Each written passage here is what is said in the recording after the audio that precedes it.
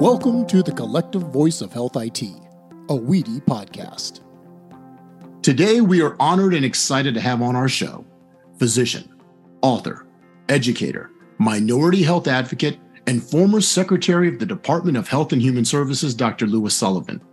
We are especially excited to have Dr. Sullivan on the show because today is our 100th episode. And also, Dr. Sullivan is the founder of WEDI, the organization that produces this podcast and the preeminent National Membership Association for Health IT Guidance and Collaboration. Among his many other accomplishments, Dr. Sullivan was founding dean and director of the Morehouse School of Medicine and also organized the Sullivan Alliance in 2005. The Sullivan Alliance raises awareness of the importance of and value of achieving racial and ethnic diversity in the health professions. Hello, and welcome to a very special 100th episode of the Collective Voice of Health IT, a WEDI podcast. I'm your host, Michael McNutt, WEDI's Director of Education and Events, sitting in for Matthew Albright. For nearly 30 years, WEDI has been an instrumental force in igniting public-private partnerships to empower meaningful changes for the American healthcare system. By convening healthcare leaders and organizations from across the healthcare spectrum and driving consensus-based solutions, WEDI has been successful in resolving current data exchange-related roadblocks and continuously motivates the industry towards administrative automation. Learn more about our association at wedi.org.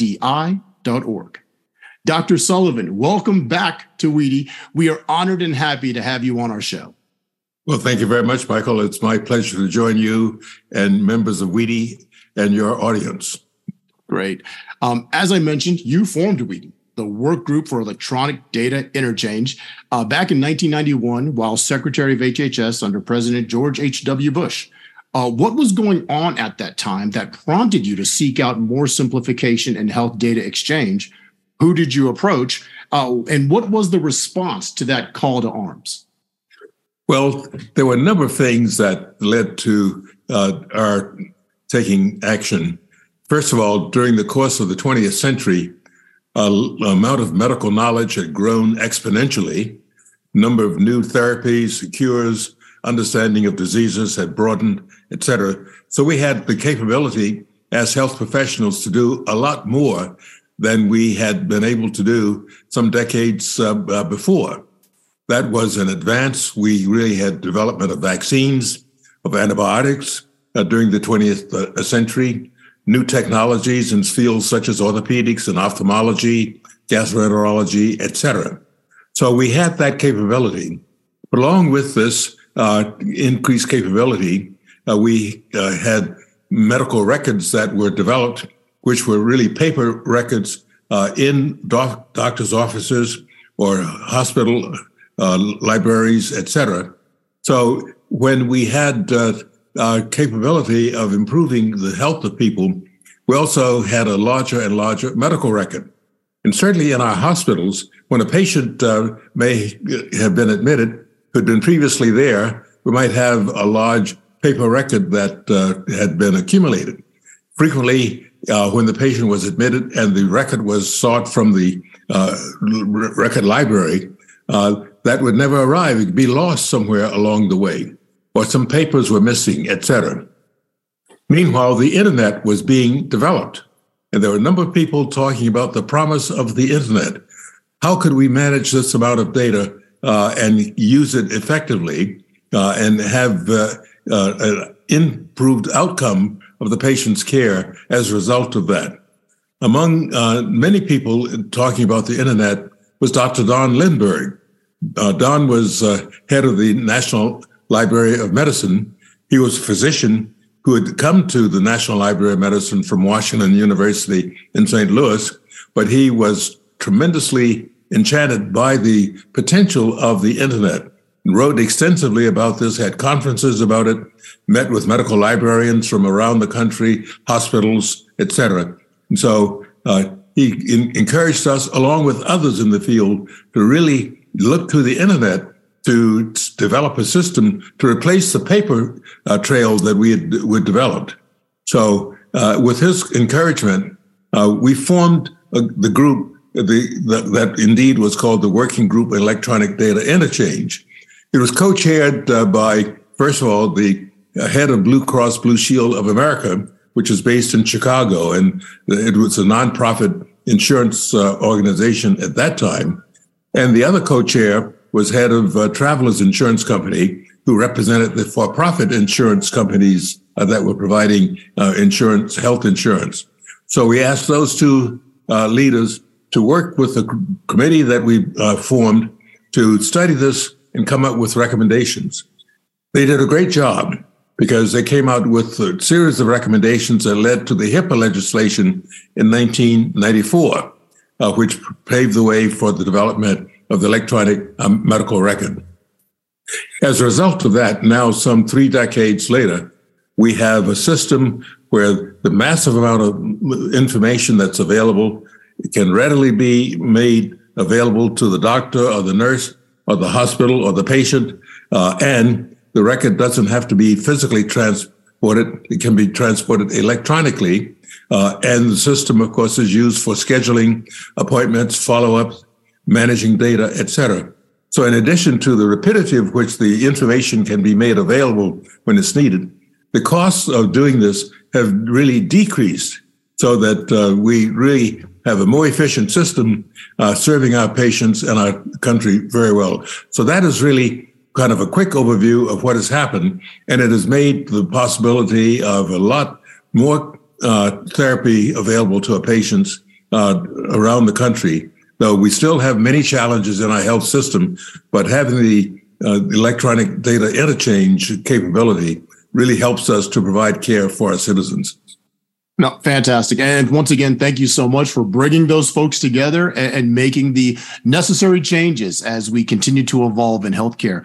You talk about challenges, and one of the topics that has received increased attention during this pandemic was health equity. Addressing health disparities in this country has been a priority for the industry, including WEDI. And you co-wrote a book just last year entitled We'll Fight It Out Here, A History of the Ongoing Struggle for Health Equity. Please tell us a little bit about the book. Well, thank you very much. The book, it really focuses on the health inequities in our country, which have existed since the beginning of this nation. They have decreased, but they still are quite present here. It means that life expectancy for people who are poor or who are members of minority groups or who have been otherwise marginalized, really the health status of these people really as a group is less robust. It means that life expectancy is shorter. For African Americans, for example, it is 5 to 7 years shorter life expectancy. At the beginning of the 20th century, it was about 15 to 17 years life expectancy health gap. So the gap has narrowed, but it is still there.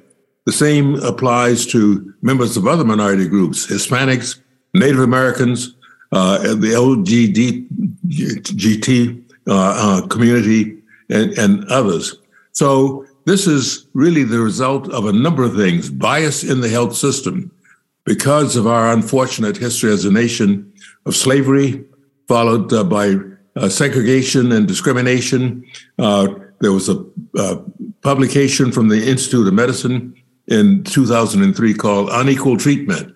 Brian Smedley was the editor of that, showing that there was not only explicit bias, but unconscious bias in the health system. Someone coming in, if he or she was a member of a minority group and was having pain, might receive less optimal therapy for that because of the suspicion that that individual might really not be experiencing pain, but may be a drug addict who's trying to get a drug fix, et cetera, and other biases in the system. So we're working towards that. But this book describes the history of this in our country.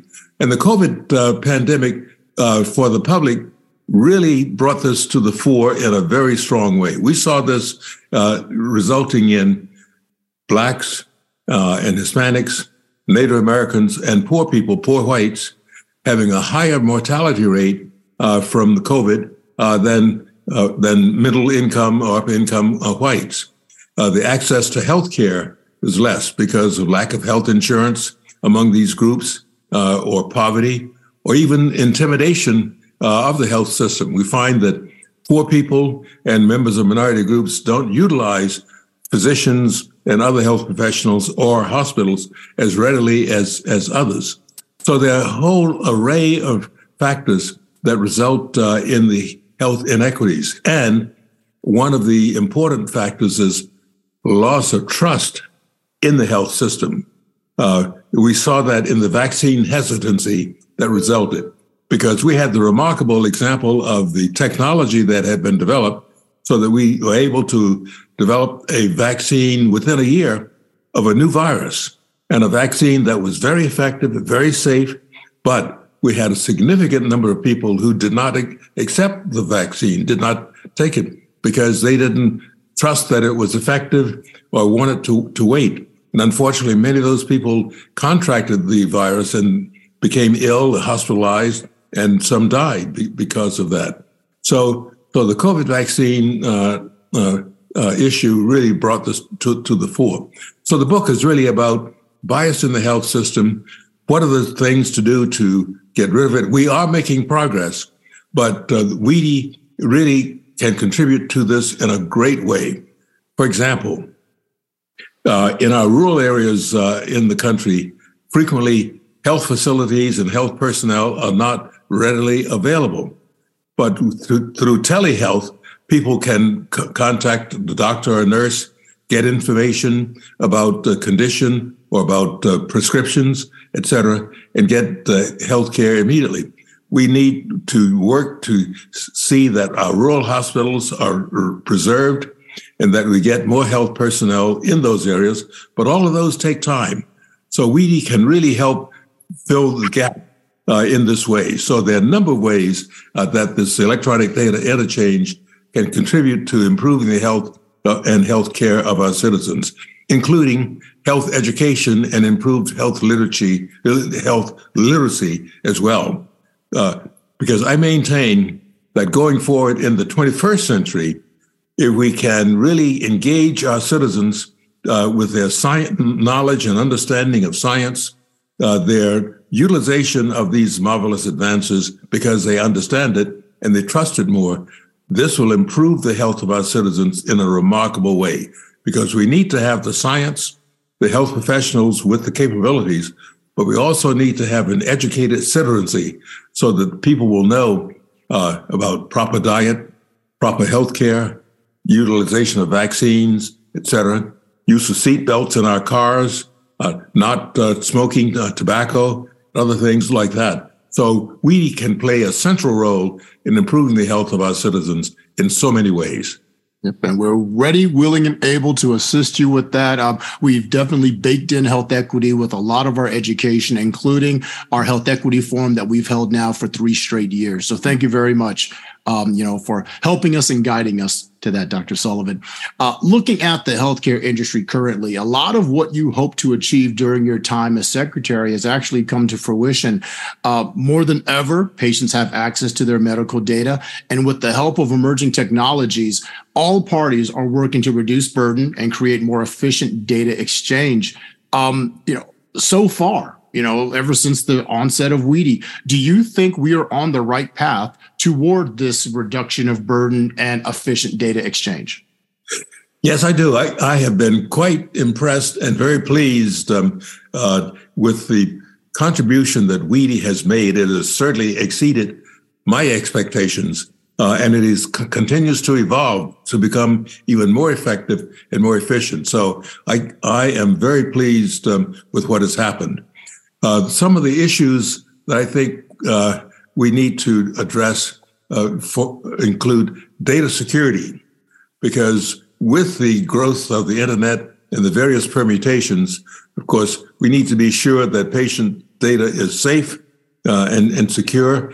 That'll increase the utilization of the system. Secondly, the COVID pandemic that we referred to before really has shown that there's too much, in my view, too much political interference in the system, because whether or not you used a mask or practiced social distancing became not a health issue, but became a political issue. That was totally inappropriate and unfounded, because everyone needs to have good health care, whether you are Democrat, Republican, independent, or other. So it should not be that to get good health, you have to be a particular member of a political party. So our nation's leaders really let us down in having that become so political, because those of us who have pursued a career in the health professions, whether it's in nursing, pharmacy, medicine, physical therapy, others, were guided by the principle of really helping individuals with their health care. The goal that if you have a healthy society, you have a more productive society that affects the economy, it affects quality of life, it affects our life expectancy, and in so many ways. So a basic principle that health professionals try to adhere to is in protecting and improving and enhancing the health of our citizens. If we do that, we will really be a stronger nation economically, socially, greater social stability, et cetera. So WEDI really will have an increasingly important role to play. And having the ability to work with our community leaders so that health really is no mystery, but it's something that people are comfortable dealing with or talking about, and also challenging their health professional to be sure they're getting the right therapy, or they're getting the right information, the questions are answered. So this system of WEDI really is in the midst of all of this, and the improvements that we look to occur in the coming decades, WEDI will really be helping that in so many ways. WEDI assisting the healthcare, national issue of healthcare at the community level, which is, I think, a fantastic way of seeing it. Thank you. Now, this has been a fantastic discussion with Dr. Louis Sullivan, former Secretary of the Department of Health and Human Services and founder of WEDI, the organization that produces this show. Dr. Sullivan, once again, thank you so much for coming on the show, taking time out of your busy schedule. It's truly been an honor. How can folks get your book, We'll Fight It Out Here, A History of the Ongoing Struggle for Health Equity? Well, thank you. The book was published this past October by the Johns Hopkins University Press and is available either by ordering it from the Johns Hopkins Press or on Amazon. It's a story about the association that we formed back in 1977 to improve access to health care for poor and minorities, and to also increase the diversity, racial and ethnic and gender diversity in the health professions, so that our citizens would be well served. So those of you who are interested, we hope that you read the book, learn a lot about our history, what has been accomplished, what is yet to be accomplished. So if we do that, hopefully we'll be a healthier nation here in the 21st century going forward. Excellent. Yes, sir. This has been the 100th episode of the Collective Voice of Health IT, a WEDI podcast, where the health information technology community connects, collaborates, and creates solutions for a better health system. Find this episode and many more on our website, WEDI.org. Thank you all for joining us, and be safe.